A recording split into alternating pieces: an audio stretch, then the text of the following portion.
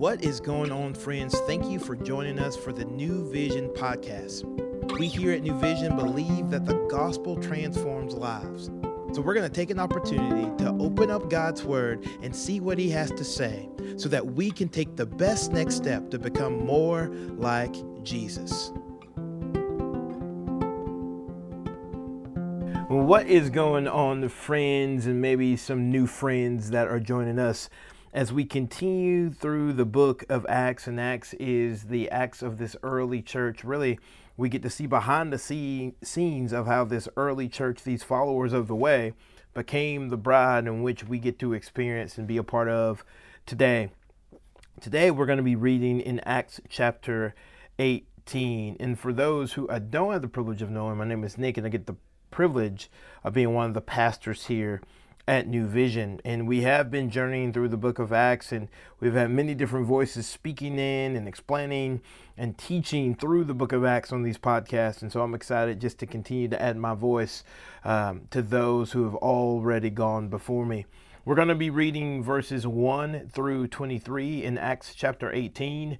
We're going to read a little, talk a little, read a little, talk a little, hopefully find some application that we can live differently in light of it. And hopefully all of us will feel encouraged. And so I hope that you feel encouraged, whatever you find yourself doing today.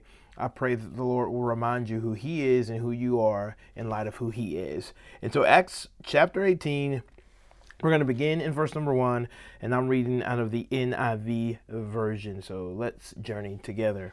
After this, Paul left Athens and went to Corinth. And he found a Jew named Aquila, a native of Pontus, recently come from Italy with his wife Priscilla, because Claudius had commanded all the Jews to leave Rome. And he went to see them, and because he was of the same trade, he stayed with them and worked, for they were tent makers by trade. Let me pause. What you'll see when Aquila and Priscilla are forced to leave Rome, well, you could see that even in history of this forced leaving of Rome, of the Jewish people. And so I love that God's word is true, and so it impacts history. And so even history that is not, looking to point to Jesus, history still has to recognize that this is historical, that this did happen. And that's just encouraging for me from time to time to be reminded that, hey, the Bible does not sit outside of history. It is a part of history, and this really happened. Verse number 4. And he reasoned in the synagogue every Sabbath and tried to persuade Jews and Greeks. Talking about Paul, this is what Paul did. Paul would sit in and he would try to persuade Jews and Greeks in the synagogue, because that's what God called him to do, is to share the gospel. They were resistant to what he was teaching, but he continued to preach and share. Verse 5, when Silas and Timothy arrived from Macedonia, Paul was occupied with the word, testifying to the Jews that the Christ was Jesus. Again, this is the gospel. And when they opposed and reviled him, he shook out his garments and said to them, your blood be on your own heads. I am innocent. From now on, I will go to the Gentiles. And he left there and went to the house of a man named Titius Justus, a worshiper of God. His house was next door to the synagogue. Let me pause right here. Paul does something very interesting. He preaches, he is diligent. He preaches, he is diligent. He preaches, and he is diligent. Then it says he shakes his clothes off, which is a sign that he is done, that he is shaking off the dust, that he is no longer going to keep pressing in on a people that do not want to be pressed upon. And he goes, listen, you have heard the good news of the gospel. You have heard what Christ has done. You have heard it all, but yet you are unwilling to receive it for whatever reason. May it be pride, may it be whatever the reason. And so I am going to go and plant this seed where it will be in a soil that is more receptive to what I have to say. And so he decides he's going to go talk to the Gentiles and remind the Gentiles and tell the Gentiles that they have been invited to the table of the king. And he goes and he does just that. Verse 8.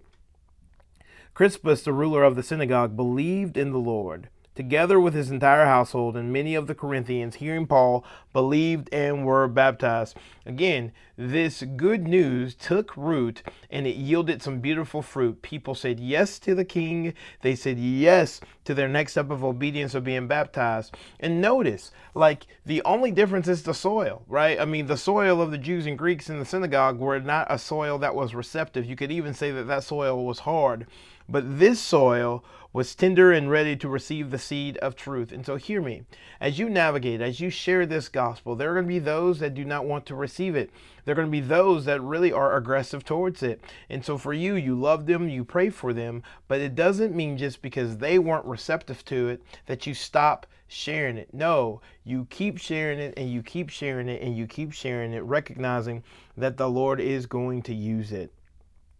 And the Lord said to Paul, we're picking up in verse 9, and the Lord said to Paul one night in a vision, do not be afraid, but go on speaking, and do not be silent. For I am with you, and no one will attack you to harm you. For I have many in this city who are my people. And he stayed a year and 6 months teaching the word of God among them. Let me just give you this sweet reminder. Maybe you need to hear this today, and maybe you just need to be reminded of this. Keep preaching not only with your words, but with your life. Do not be silent about the good news of what Christ has done in your life. Even when those around you don't seem to be receptive, even if you can't see the transformative work that is going on and that's happening, keep preaching the gospel, not only with your words, but also with your life. Let me encourage you with that. God has given you something to say because he's given you a story and he has invited you to share that story. Paul stayed there a year and 6 months and kept preaching and teaching and preaching and teaching and preaching and teaching. And he saw God do something that only God could do. But he continued to keep teaching and preaching and teaching and preaching. So for you, continue to be obedient, because I think I say this a lot. You never know what's on the other side of your obedience. So just be obedient. Verse 12. But when Gallio was proconsul of Achaia, the Jews made a united attack on Paul and brought him before the tribunal, saying, this man is persuading people to worship God contrary to the law. But when Paul was about to open his mouth, Gallio said to the Jews, if it were a matter of wrongdoing or vicious crime, O Jews, I would have reason to accept your complaint.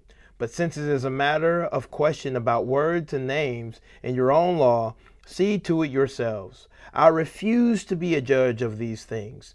And he drove them from the tribunal. And they all seized Sosthenes, the ruler of the synagogue, and beat him in front of the tribunal. But Gallio paid no attention to any of this. Gallio just goes, hey, this is not my business. This is not my business. This involves religious things that you guys are dealing with. This does not involve me. But notice that, like, Paul didn't even have to give an own defense.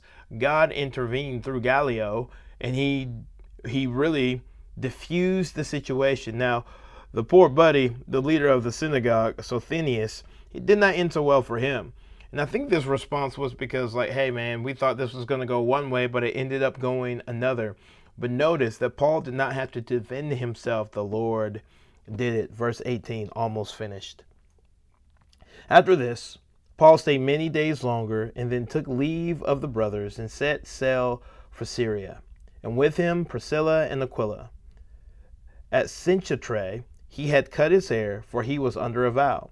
And they came to Ephesus, and he left them there. But he himself went into the synagogue and reasoned with the Jews. When they asked him to stay for a longer period, he declined. But on taking leave of them, he said, I will return to you if God's will. And he set sail for Ephesus. When he had landed at Caesarea, he went up and greeted the church, and then went down to Antioch. After spending some time there, he departed, and he went from one place to the next through the region of Galatia and Phrygia, strengthening all the disciples. You notice that a lot of these names, Ephesus, Galatia. Like, all of these are letters that he wrote to these early churches. So on his missionary journeys, Paul is traveling to these different cities and these different places, and he is preaching the gospel. He's preaching the good news, and he is going to write letters to these very places that we are seeing unfold in the book of Acts. And so when you take notice of that, you go, oh, this might be when he was writing a letter to this city at this church. It's pretty cool how it all comes together. But here's what I love about this. All 23 of these verses just show us a picture of obedience.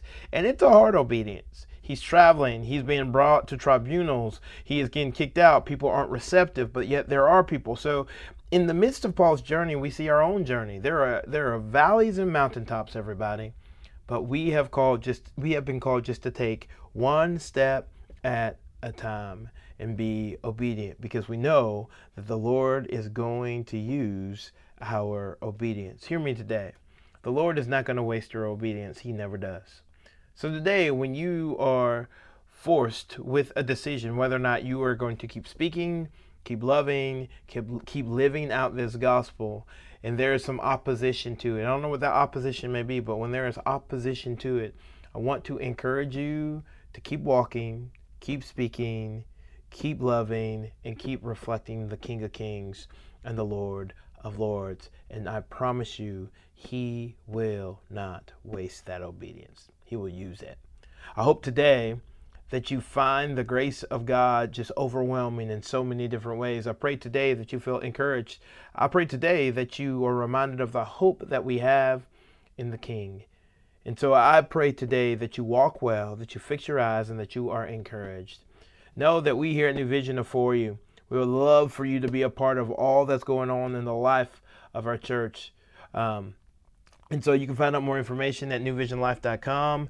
And I hope you will continue to join us as we continue to navigate through the book of Acts. Know you're loved, and we're for you. And we look forward to seeing you back here soon. Bye, everybody. Thank you for joining us today for the New Vision podcast. We hope that you have heard a word from the Lord and that you can better walk today in light of God's word. To find out more information about New Vision, we would love for you to follow us on Instagram at New Vision Life, or look us up online at newvisionlife.com. And as always, we look forward to seeing you tomorrow.